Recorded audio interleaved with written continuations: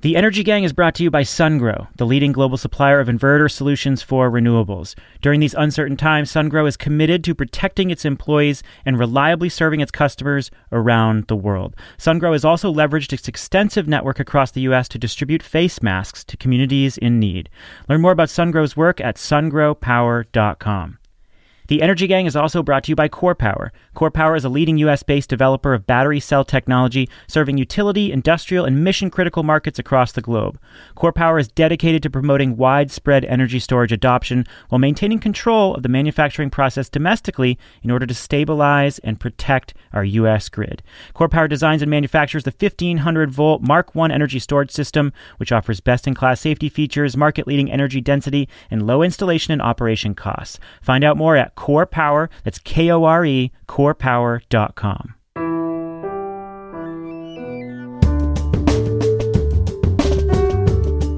From GreenTech Media, this is The Energy Gang, weekly debates and discussions about the fast-changing world of energy. I'm Stephen Lacey. Welcome. This week, as anger over police brutality explodes into the once-empty streets, we tackle an equally oppressive force for Black Americans: environmental racism. Coronavirus has exposed an unsettling reality for Black and brown people who are dying at higher rates in the country's most polluted communities. We're going to speak with a seasoned lawyer and organizer who is working on the mass melanization of the environmental movement. Will anything new emerge from this moment of pain? Then, if people lose their jobs and can't pay their bills, what does that mean for their safety in a summer heat wave? And what does that mean for the financial health of utilities? Finally, a new approach to residential demand response. Can 100,000 free smart thermostats result in megawatts of load reduction? I am here with Catherine Hamilton and Jigar Shah, my two co-hosts. Jigar is in Bethesda, Maryland there. He's the co-founder and president of Generate Capital. Hello, Jigar. This is what democracy looks like. Indeed. We had a massive protest in Bethesda, which is crazy in this lily white town. They're all over the place. It's been really remarkable to see. I think all 50 states have had some movement building out in the streets over the last week. Catherine is usually in Washington, D.C. She is in her home in Arlington, Virginia now. She is the co-founder of 38 North Solutions. Hi, Catherine. How are you doing? Hi, I'm fine. I'm very frustrated because I want to get out and march and express myself. My mother was able to do that in Lynchburg, Virginia, even. And my family has zero tolerance for COVID, so I'm really frustrated. We're trying to figure out other ways that we can pitch in and raise our voices that does not involve lack of social distancing and fear of COVID. Well, we have a show coming up next week that we should mention before we get started. That is a live show. We are doing it from our homes, and presumably many of you are still in your homes. So come join us at 2 p.m. Eastern on June 9th. We're still trying to figure out what the topics are. I guess we'll figure it out as soon as we're done with this show, but we are certainly taking your listener questions, and we already have a bunch of those, so we're going to categorize those and figure out how to address what you want us to talk about. You can sign up in the show notes. So let's turn to our lead topic. Overnight, America's attention shifted from an invisible virus to visible police violence. One, a science story, one, a story about race. But both are very much about racial inequity. For the past 3 months, COVID has hit Black Americans at an alarming rate. Their mortality rate is 2.5 times higher than white Americans. That's caused by a wide range of factors. They're more likely to work essential service jobs where they're exposed to the virus. They're more likely to live in multi-generational households where the virus spreads. And they're more likely to live in sacrifice zones, these communities that are plagued by industrial and power plant pollution, which makes them more vulnerable if they get coronavirus. We're suddenly talking again about structural racism in policing and criminal justice, but the story of race, energy, and the environment is also very important for understanding the anger of the moment. And that is what our guest is focused on every day. Joining us is Tamara Toles O'Laughlin, an environmental attorney and the North America director for 350.org. She was previously director of the Maryland Environment Health Network in Baltimore. She has a master's degree in environmental policy. Tamara, thank you so much for being here. What is your state of mind right now? Thanks for having me. I'll let you know in about a year or so when I can get in touch with my feelings. Currently, it feels like there's a lot to do, and all of it implicates every single identity that I hold. So I feel like I'm personally and professionally engaged.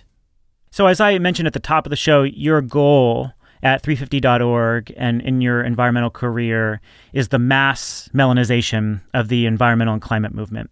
What does that mean?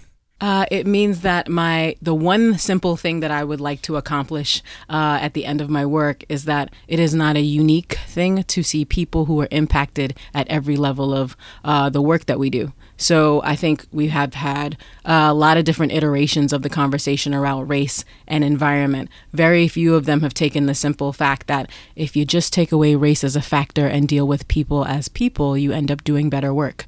So what I want to do is make it so that it's not so unique that I'm in this chair doing this work. So let's talk about, how environmental issues and pollution have played into the current coronavirus crisis. And then I think I want to broaden out and talk about this moment of pain and where the environmental justice movement fits in. So it's very clear that African Americans have experienced this pandemic very differently. Dr. Robert Bullard, who is considered one of the founders of the environmental justice movement, has referred to COVID-19 as a heat-seeking missile for Black people. As we think about the many factors that have contributed to that, what role has pollution played for African Americans and their vulnerability to complications from the virus? Well, I'll say really simply that a lifetime of air pollution makes it possible to be vulnerable for your whole lifetime. Air pollution is known to weaken the immune system. And before I get really deeply into a lot of the studies that have talked about this and laid the groundwork for it, I think it's really important to mention, because we're in this moment, that the autopsy released for George Floyd yesterday showed that he tested positive for COVID in April, only to be murdered by a police officer. So when I start to think about what the context of this moment looks like, it's about having a lifetime of impacts that show up before you are ultimately killed by the same. So just to pull it back out from this really gripping set of facts that's pushed us into this moment, it's really important to note that we've always known that PM 2.5 is really dangerous. And among other things, it's under that piece of information is under attack under this administration. But an increase of just 1 microgram per cubic meter really translates to about 15% increase exposure and risk for COVID-19 death. That's a pretty stark revelation around the idea that COVID-19 impacts on African American communities are not random, and that it adds to compound problems and severe health risks that end up usually showing up as pulmonary risk, cardiac disease, and a general grouping of cumulative impacts that can even be triggered by common household volatile organic compounds. So it's clear that any human being who's been living in places that are more polluted over time is more likely to die from coronavirus. It just so happens that in America, that's racialized, so it means Black people. So in one presentation that you gave, you put something up on a slide and you said, poverty is not biological, it is a function of design. What do you mean by it's a function of design? How do we apply that to the crisis today? Sure. The combination of environmental, social, and psychosocial risk is a killer combination. I often put that it's a function of design because I think in the current world that we live in, where you can build an organ on a machine that prints from your computer, people still believe that there are things that exist that cannot be undone.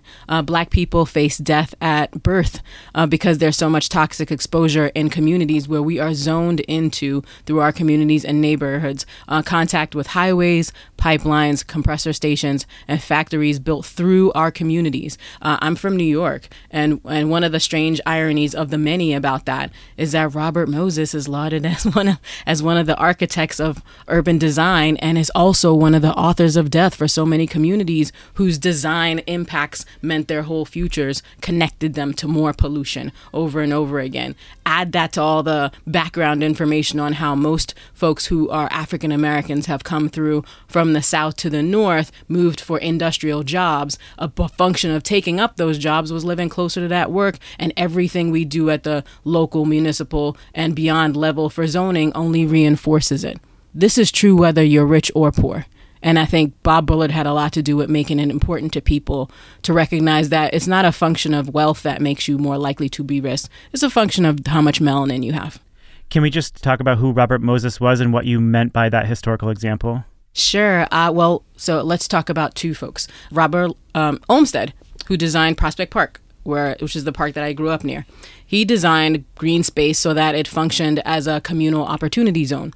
Robert Moses designed highways, byways, and intersected them through parks, largely to separate people by race.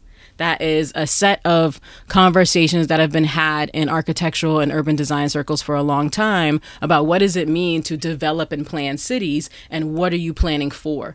There are folks who are notorious for good reason because deciding to put communities under, over, and near a bypass, a highway, increases their likelihood of being poisoned. And even before all of that science was at the top of people's minds, it was really clear that what we were doing is separating people from opportunity. So, Tamara, that is a really interesting point, and I think about how we're designing cities now. And I live in Arlington County, which is supposed to be a really smart, green, it's a county actually, not a city. It's very densely populated. And the Metro Corridor has grown up. It has become much more affluent. It has a lot more commercial establishments in it. It allows for higher density. And at the same time seems to push people out because there isn't enough affordable housing. So it seems that even in the neighborhoods that that are supposedly improving, the people who have lived there for decades are not able to continue living there. So I just would love to hear from you a little bit more about how do you design things in a smart way where you make sure that the people who've been there and who have built those areas up and have made them their own aren't then pushed out. Yeah, so I'll go back a little and talk a little bit about why I mentioned Robert Moses. So he was known as the master builder for the 20th century. Things he did that we shouldn't do: change shorelines, build bridges, build in tunnels where people have had their lives, add roadways, and transform the way people live. He is the person who created the modern concept of suburbia. So if folks are taking claim to things that they own, it's because the American dream told them that success would be to move from the places there where they were. New York will always be my baseline context. In New York, people came on every kind of boat. Let's just leave it at that for the moment. And as they moved onto the original shoreline, they moved out further when they had money from tenements, from really compact housing structures, to being able to move out towards suburbia. And when we think about the idea that they were trying to do that because they were crowded, but also pushed to do that because it made for an economic success story, we built people into a set of lifestyle choices, locked into a transportation system that ties them forever to fossil fuel economy because we've gotten rid of communal transportation opportunities. And I think that there is a lot to say about new design. There are a lot of really great ideas. One of my favorite books, it's called 2100, A Dystopian Utopia by Vanessa Keith. It's actually a really good book about what kinds of structures would have to be built once we've ruined everything. So when extreme flooding is happening every day all over Maryland, from Talbot County to Baltimore City, what kinds of things will last? What kinds of things will be able to stand water coming in and out? And I think in thinking about smart growth, which Maryland has largely been huge on, urban housing design and rural housing responses, what we build, where we build it, and why we build it. I think there's a new generation of folks who are taking this on, but the question of how do we move people who were displaced on an entirely different regime is an open question for city planners now. And that means it's especially going to be a unique challenge given that pandemics will only continue to come and make the timing for all of these things really difficult to pull off. Tamara, I read the article from Dino Grandoni on the environmental movement in Washington Post a couple days ago, and it just got me thinking about all sorts of perspectives, right? I think when you think about the urban planning perspective, but even, some of these other pieces, that piece really focused on the fact that the environmental movement is largely built and run by white people for white people. And I think, there's been some, obviously, introspection and changes the last few years. But one of the side effects on the urban planning side that they talk about is that when the cap and trade bill was pursued in 2009, 2010, a lot of studies after the fact showed that it would have actually exacerbated problems for frontline communities and actually concentrated pollution even more, which was an unintended side effect, I want to believe. And that then begs the question of whether more voices could have pointed that out to people who are probably susceptible to hearing that and changing the legislation to accommodate for that, but they never sought out those voices in a way that brought that to the table. And I say that as somebody who constructs projects on a regular basis, and I fear that I have similar issues with where I'm siting my own power plants, or where, we're doing wind and solar or anaerobic digesters or et cetera. Like I fear that we're not allowing enough voices to participate in the process because of the, desire for speed. I couldn't agree with you more. I think as someone who, in my former work at the Maryland Environmental Health Networks, basically spent my in a period of 2 years trying to lobby the Public Service Commission, the Maryland General Assembly, at the same time to take up the question of whether or not a basic health impact assessment could change the way we design our energy grid response and transmission lines. So looking at that process, it was a series of asking the call and the question over and over again. If I can bring people into the space who live in communities where there are 5 or 6 different things killing them at once, and mention that not being consulted in a meaningful way, not being presented with all the information, not being given information that can be cumulative so that the problems don't continue to be cumulative. Specifically, health impact assessments in Maryland, we're super lucky to have Johns Hopkins in our backyard, right? And University of Maryland in our backyard. There are some really incredible people there who are thinking about what it means to measure what you already know, the data that the Public Health Commission that public health records would already have about how sick people are, what kind of conditions they face, what the community design plan is doing or not doing. So a lot of the fixes that I worked on were just demands for agencies talking to each other about information they already had. So if you know that most of the community has COPD or a higher rate of heart attacks or asthma or chronic conditions,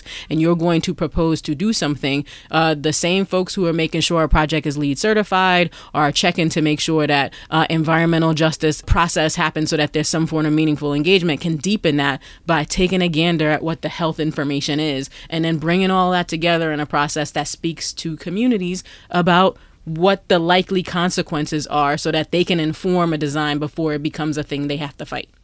It also seems, Tamara, like the data and the voices are really important, but also being super intentional about making sure that this is part of every single decision. So just as an example, like the chief sustainability officer for companies used to be like, oh yeah, that's that guy working over there on that one thing, or, oh, let's get a woman on our board, so we'll just have like a one person, rather than like actually having an intentional policy to make sure this is part of every decision that you make, that you're always asking the question, so that when you say you take a decision on, oh, let's lower energy rates for everybody.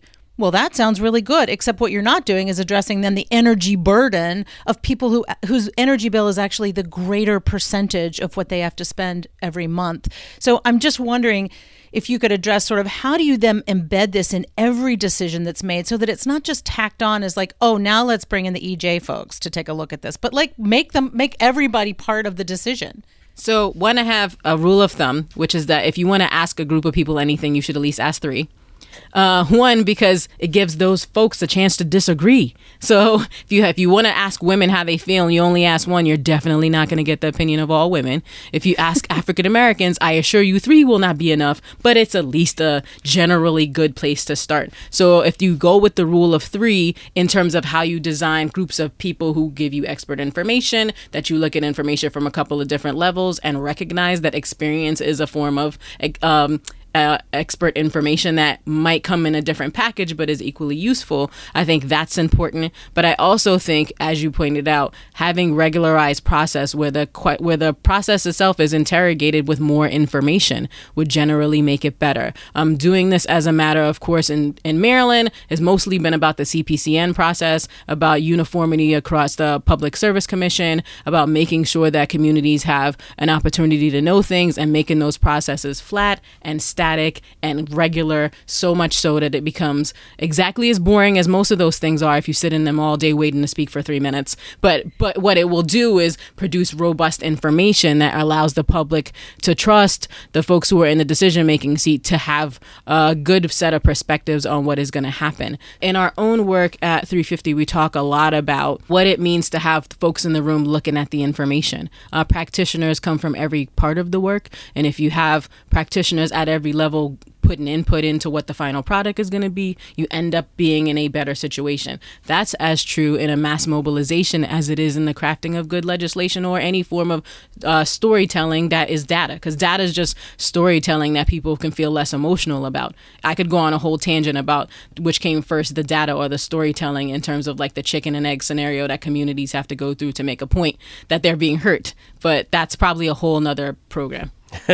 So this is very clearly a local issue, as are, many environmental and energy issues. What about the national discourse, and how does that feed into this? I mean, what good stories do we have? So if I think back over the last 15 years as I followed this movement, I mean, the last 3 years or so have brought some pretty extraordinary changes in the diversity of the movement, and there are a lot more young people involved, and the discourse around how to broaden climate policy and make sure that we are focusing not just on, energy specifically, not just on, green jobs specifically, but thinking about these structural problems that we have.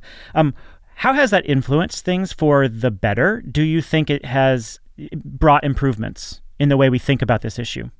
So I would say the environmental justice movement is a much bigger part of social justice work, and climate is like a leaf on the tree on the branch of that thing, because it's just the way we carved out a very specific part of it focused on emissions. But the EJ movement itself has done great work in sounding the alarm. They've developed a framework that's pushed for change. They fought the law and impacted the makeup of structures like nonprofit organizations that have had missions that do the work but failed to serve their own missions. I think what we've been seeing in the last few years feels a lot more like the architects of our work have changed.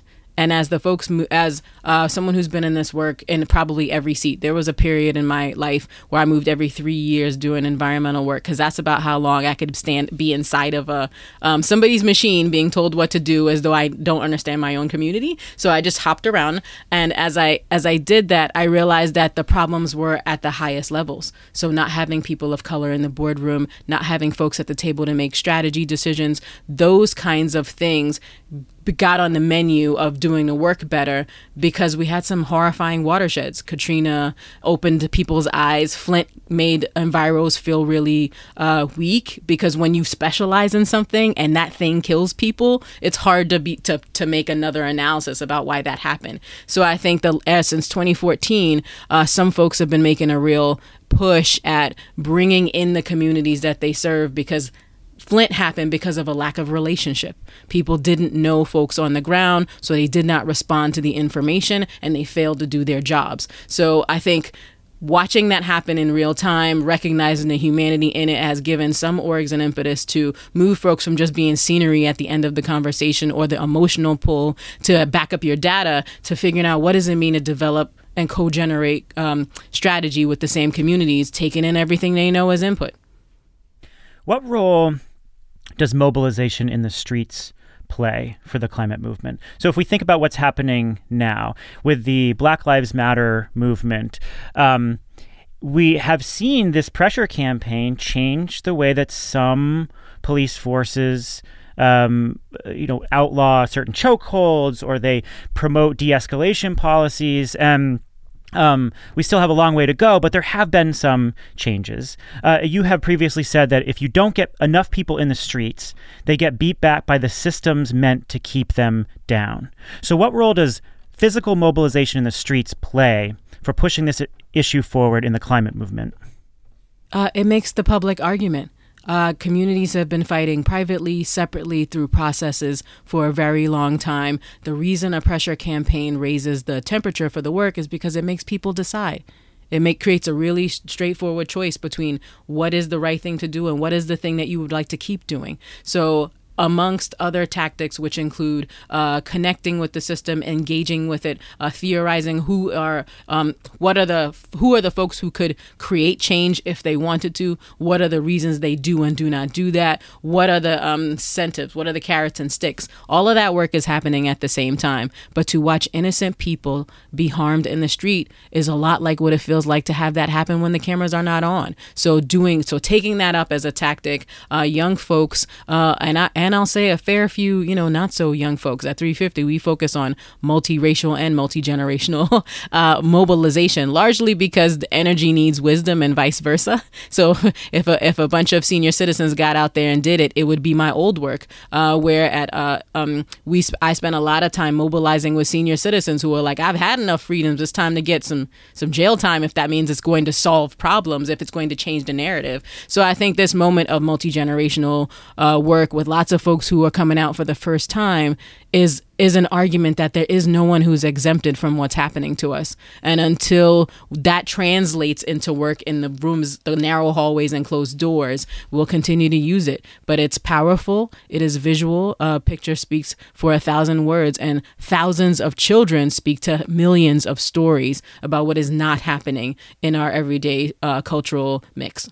So the one other thing I wanted to get your opinion on is around how the environmental movement has changed. I was talking to the Biden campaign recently about, all the Apollo Alliance stuff we did in 2008, which was 3,000 pages of data and job creation and yada, yada, yada. And, I think what we've been introduced to in the last couple of years is this concept of a Green New Deal. And the real difference between the two is actually social justice and environmental justice. And I'd have to say that there was like blank stares looking back at me. Like, I think that folks were still thinking about this as stimulus, putting more money out there, getting people back to work, etc.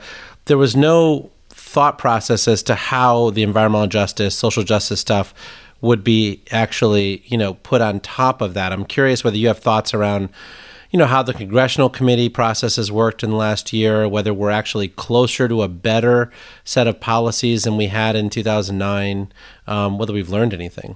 I think we have learned some things. One, we've identified that there's a much larger group of people who can be persuaded.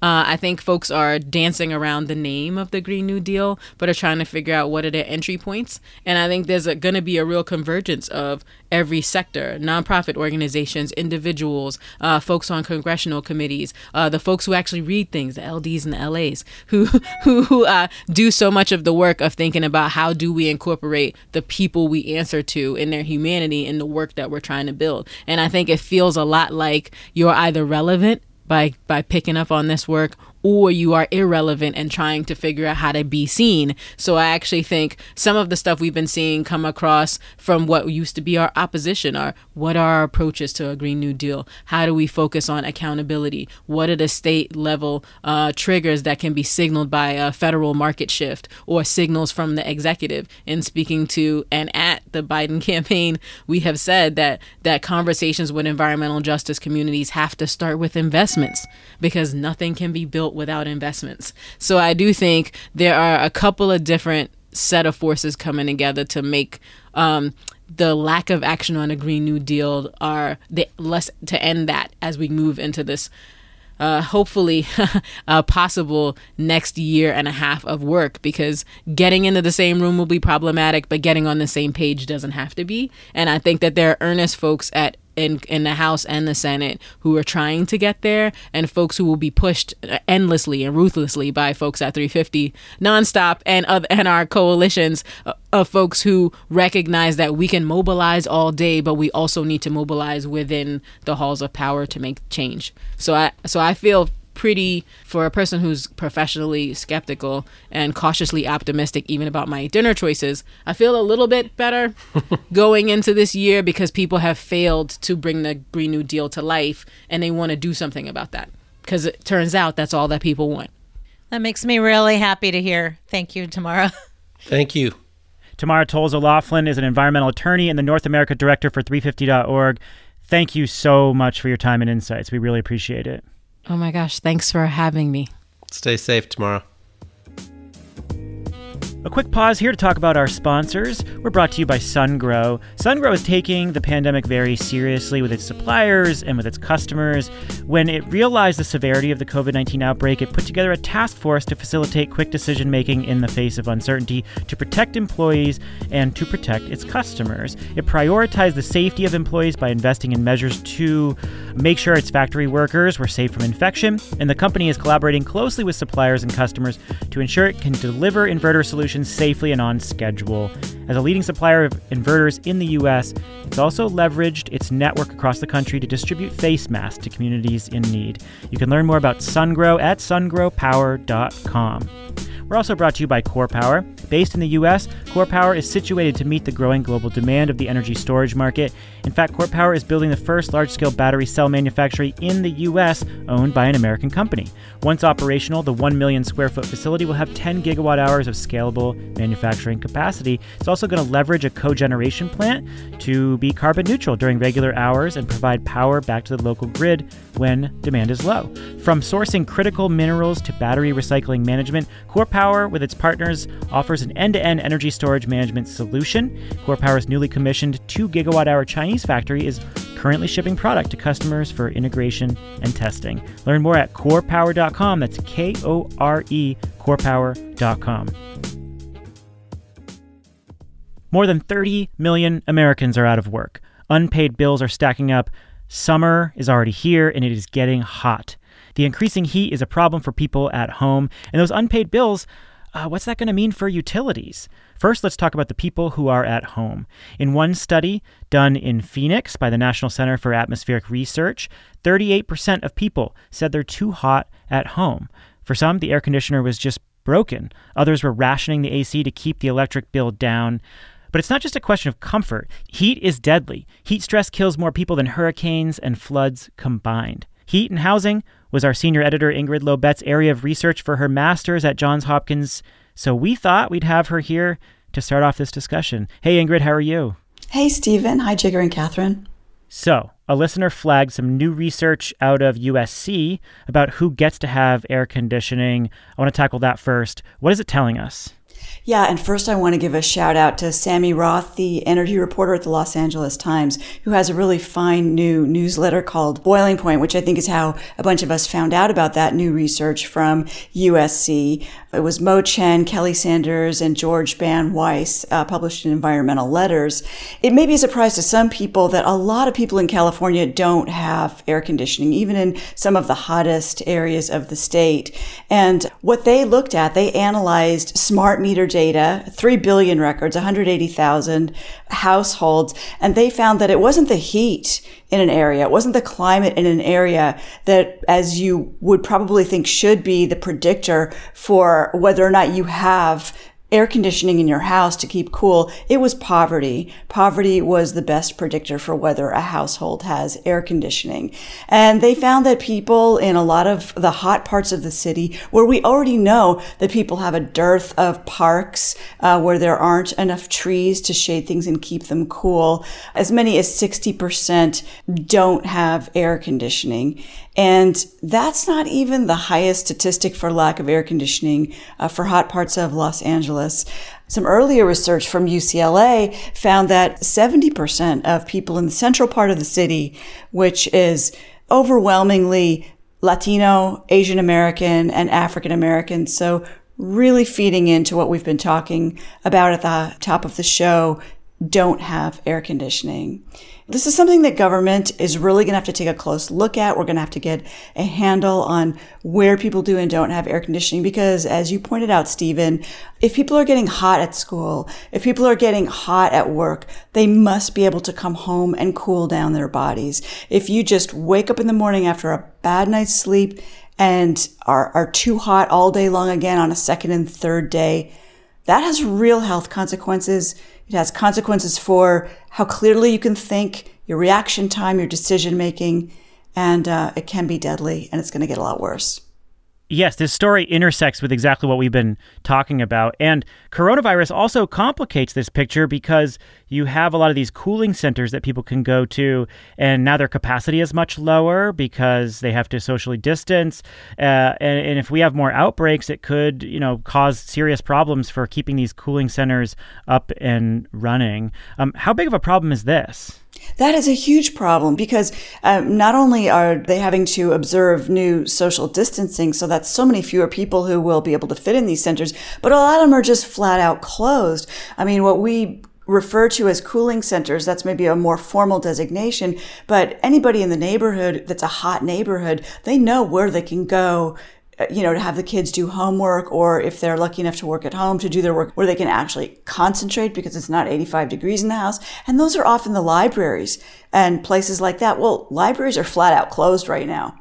There's a huge issue with cooling centers, which ones are going to be open, how many people can fit in them, and whether people are going to be safe from catching a virus in them. And isn't it worse in urban settings where you have this heat island impact and you can get up to 5 degrees hotter than you would when you're spaced further apart? Yes, that's a really good point. So you had the USC researchers who were looking at things based on energy use data, but we have other tools also. We have eyes in the sky. We have satellites with remote sensors. They are already able to see which areas of the city are hot, too hot, and crucially are not actually cooling down enough at night. And there's some pretty interesting maps of that. So heat waves are going to become more intense. They're going to become more frequent. And all of that discomfort is added on top of the urban heat island effect, which already disproportionately affects people. And so how big of a problem is this in terms of people's inability to pay, Ingrid? This is something that I think is really underappreciated. The number of people who cannot pay their bills at all and get shut off is just huge. In 2017, there were 886,000 people shut off for inability to pay just in the state of California. Okay, so clearly this is a major problem. And right now, a lot of jurisdictions are prohibiting utilities from shutting the power off for people if they can't pay the bill. And these moratoria are because so many people have lost their jobs, but they may be lifted soon. So this problem could be exacerbated across the country as the summer heat gets worse. What is the status of these temporary bans of shutoffs, Jigar? So I think it goes along with sort of the reopening from the COVID crisis, right? And so I think as we reopen economies, many states are now allowing utilities to start collecting on these bills and shutting people off. There are some more progressive utilities like the Sacramento Municipal Utility District that has said that they will not collect these bills and shut people off going into 2021. I think that one of the things that we should just be careful of is that no one is erasing these debts. And so regardless of whether people are getting shut off or not, they are still on the hook for paying these debts back at some point in the future. So it creates a lot of anxiety and, overhang, very similar to, what people have spilled a lot of ink over on student loan debt. Yeah, that's totally right. So it's a moratorium on disconnections temporarily, but not waiving the bills. Now, what some utilities are trying to do is at least waive late fees and work on repayment schemes, but they're still on the hook for the energy use. And if you're on the hook for that and you don't have enough money, then chances are you're going to turn everything off that you have to, including your air conditioning. Right. When people's unemployment money gets cut off, they may very well have balloon payments of rent or mortgage that they have to pay, and their utility bill is just going to be one more bill that they need to pay. And it's looking like a lot of money that people are going to have to come up with. And how are they going to do that? This is another area that, I find is just so poorly thought out, right? So on the one hand, you're trying to get legislation passed to fill the holes in utility budgets, which are 3 to 4% of their revenue. And then on the other hand, you're trying to pay people an extra $600 a week, getting them back up to sort of $18-19 an hour on the unemployment side to help them pay bills. And I feel like there needs to just be a more comprehensive approach here, right? I mean, part of the challenge is that, we have 12 million homes that still need to get weatherized that were identified in the 2009 era stimulus bill. These are the same homes that are having challenges on the air conditioning side. I think you separately have health and safety issues from, lead paint and all sorts of regulations that have never been fully implemented that affect human health. And so to me, this is a really opportune time to actually solve problems for people, create stimulus, and figure out a way to solve the problem. But I think instead, we're going to keep spending $250 billion a month on unemployment insurance, another $30 billion to fill the holes with utilities, and not really figure out how to systemically solve the problem.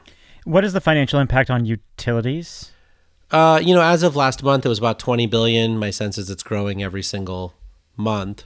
I think for some utility analysts are talking about 3.7% impact on revenues, 2.9% impact on revenues, et cetera. So it's somewhere in that range, sort of 3 to 4% impact on revenues. To put that in context, the electric utility industry gets around $420 billion a year in revenue, and this is probably a $30 billion hit.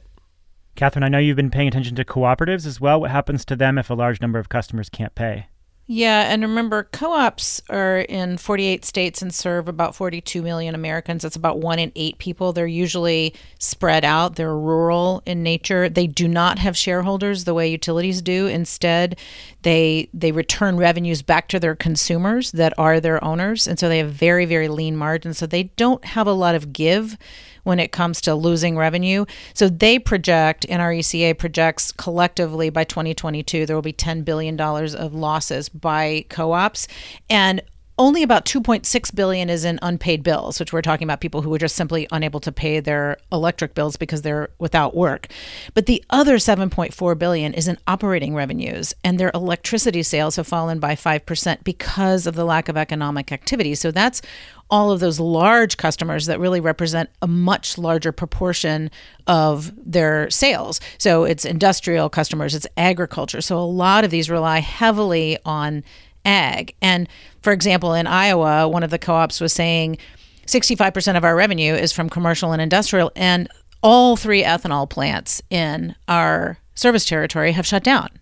So a lot of this has to do with economic activity, and some of those sectors, like the agriculture sector, were already in trouble. And so there is no positive market outcome right now that they can foresee, because they first have to get economic activity back.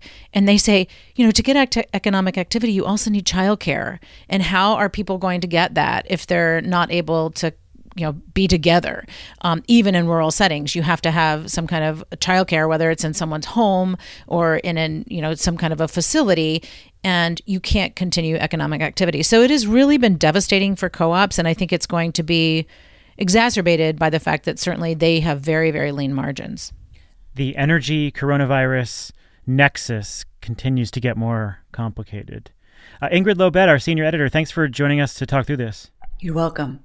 Let's turn now to a new approach for residential demand response to close out the show.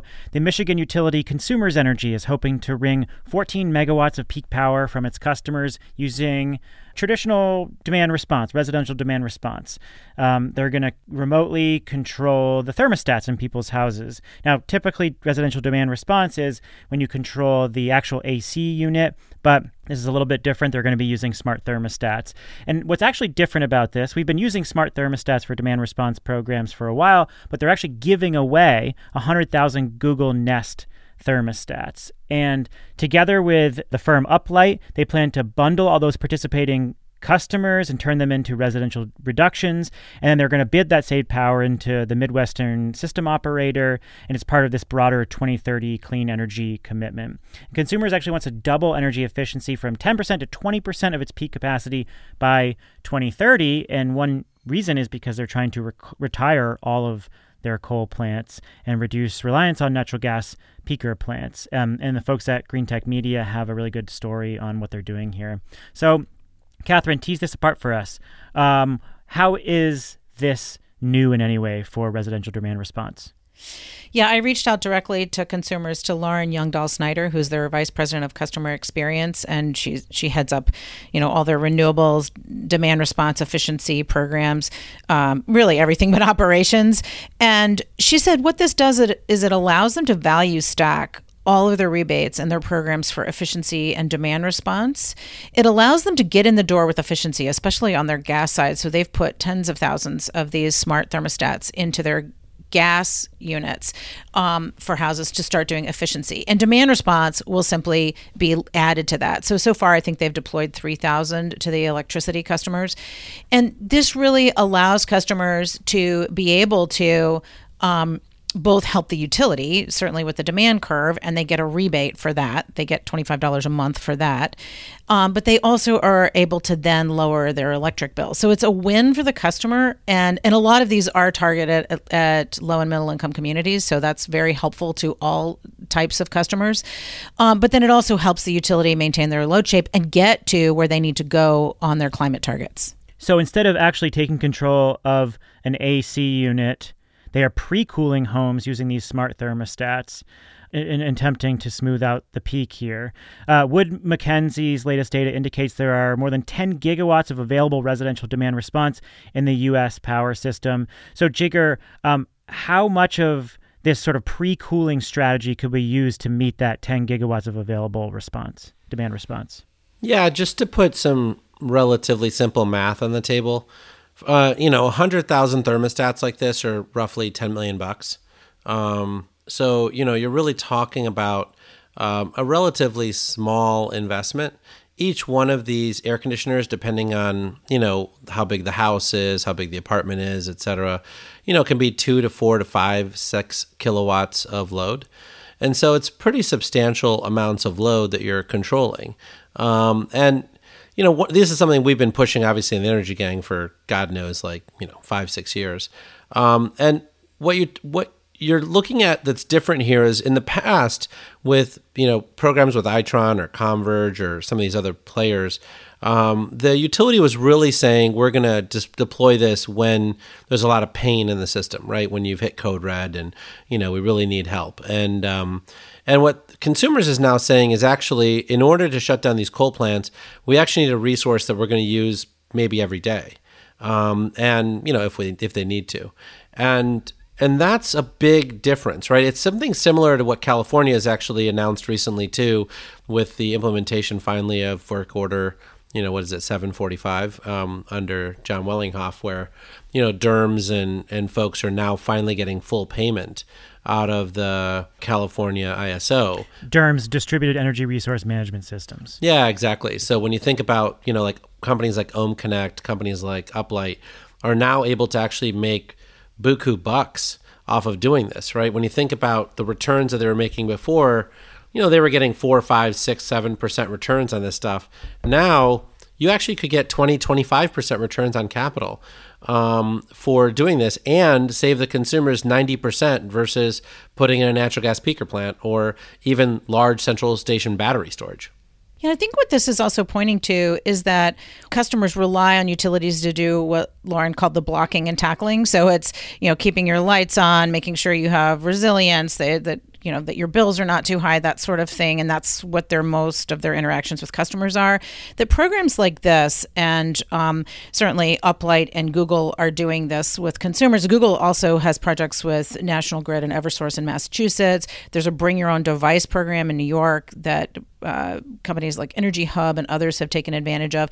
By partnering with all of these innovative companies and providers of technology, you then build a different type of trust with your customer base. So your customers can then trust you to help them on energy efficiency and demand response and keep their bills lower. And I think that gets the utilities in a very different position with their customers. A word of disclosure here, we actually produced a couple seasons of a podcast for Uplight called Illuminators. And in the second season, we featured Patti Poppe, the CEO of Consumers Energy. And she talked about her personal journey as a CEO. She was once a climate skeptic. She brought together a bunch of scientific and energy planning voices within the company, and they realized we need to decarbonize fairly quickly. And in fact, we need to shut down our coal plants. And so that was quite an interesting journey for her personally. And it's materialized into new initiatives like this, with this 100,000 free thermostat demand response program. So, Catherine, talk about Consumers Energy generally and their transition as a company. What's happening here? Yeah, so they're trying to go to net zero by 2040. So it's pretty good goals. Their commission is very, very supportive and has given them some pretty good signals that they need to go forward. And I think Patty's done a couple of things. One is she's really changed the culture of her utility. And everybody I've talked to at Consumers reflects her leadership and what she has said. But I think part of that is also because of their intersection with their customers. Their customers with this program, for example, will save 15% on their bill. That's great. That's good. But what they have also found is that the customers don't just care about cost savings. They actually are even more pleased when they find out that this is impacting climate change and saving the planet. So I think that is a feedback loop that is really helpful for utilities to see, because Patty's trying to lead, but when you try to change the culture throughout a utility, having a feedback loop from your customer saying, no, we want you to do this, this is good, is only to the good. The only other thing I'd highlight is I think that part of what we forget here is we sometimes focus on these really being hardware solutions. And I think where the rubber meets the road here, where Consumers and Uplight are both, I think, doing a lot of great work, is one is around grid integration and grid operations. This resource has never been integrated into the grid operations group, and I think Consumers is trying to do this for the first time in a major U.S. utility. And the second thing is that I think that this has to be paired with consumer education, and I think Uplight, through its mergers, et cetera, has a consumer education arm, and they're going to be doing a lot of consumer education as part of this, saying, here's what we're doing, here's why we're doing it, here's why it's good for you, here's why, if you participate more openly, then we might give you rebates, et cetera. And so I think that pairing really matters, because I think for a lot of people, they think this is really just a tech bro solution. You put in a bunch of hardware and then stuff happens magically. And the consumer education and the integration with grid operations, I think, is critical and frankly hasn't been done well before. Let's close out the show and give our listeners our free electrons. Jigger, what's yours this week? Well, mine is, a sad one around a mentor of mine, David Freeman, who died at 94 years old. He was known as the Green Cowboy. Amazingly, I'm not sure that he's actually a person that is universally known in the community. His most recent role that I interacted with him in was on the board of Friends of the Earth. And I remember Eric Pica, who's the head of Friends of the Earth, told me he was embarrassed to say that he didn't really know David when he first met him 10 years ago. I mean, David Freeman was born during the Great Depression. He, worked at the Tennessee Valley Authority, joined his boss in D.C. in 1961 to join the Federal Power Commission.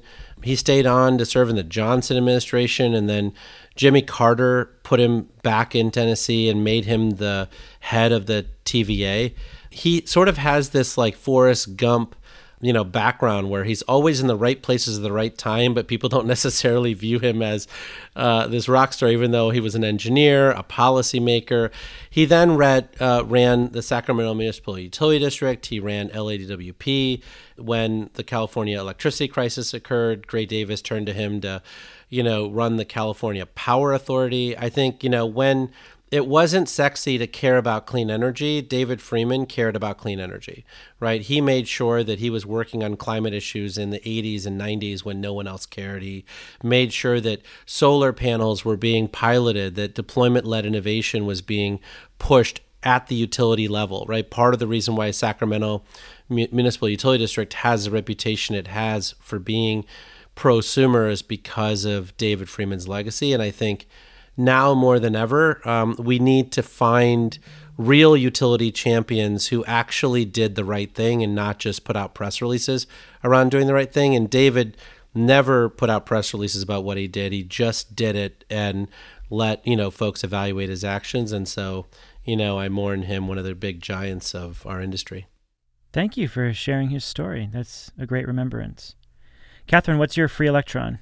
So I was just going to comment on Jiggers because I did not know David Freeman, but I was thinking a lot about this. And Tamara alluded to this as well, as sort of this multi-generational need to connect folks who've been working on this for a really long time to the people who are now just getting activated. And similarly to the way that our entire economy in this country was built on the backs originally of enslaved people and then coal miners and that industry, we have to look to folks who've been working for a really long time, people like Ralph Nader, who was my parents really loved, to David Freeman and others who have been working for decades to try to at least get us to where we are now. And whether that's in organizing or thinking about the way we change our culture or in just getting us clean energy solutions that work now, there are so many people to whom we owe a debt of gratitude. And I'm glad that Jigar brought up David Freeman as one of those people. And I think we just have to keep that in mind when we move forward,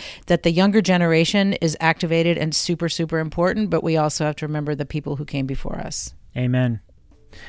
Well, that's the end of the show, and we really appreciate you being with us. We are a co-production of Green Tech Media and Postscript Audio. Catherine Hamilton and Jigar Shah are my lovely co-hosts, and Ingrid Lobet is our senior editor. Hit us up there on social media if you want to suggest show ideas or questions. Please suggest some questions for our live show next Tuesday, June 9th. Next Tuesday, that means that we have to get cracking here and come up with topics to talk about. So as soon as we stop recording here, we are going to go through your listener questions, and we're going to come up with some things that are relevant to you. So you still have time to submit those. Go to gtm.cnf.io to submit questions, or just submit them there on Twitter, and we'll take a look. Also, give us a rating review on Apple Podcasts or Stitcher or anywhere you get your podcasts. It does help. We really appreciate it. And we will catch you next week for our live show at 2 p.m. on June 9th. I'm Stephen Lacey. This is The Energy Gang, weekly debates and discussions on the fast-changing world of energy. We'll catch you next time.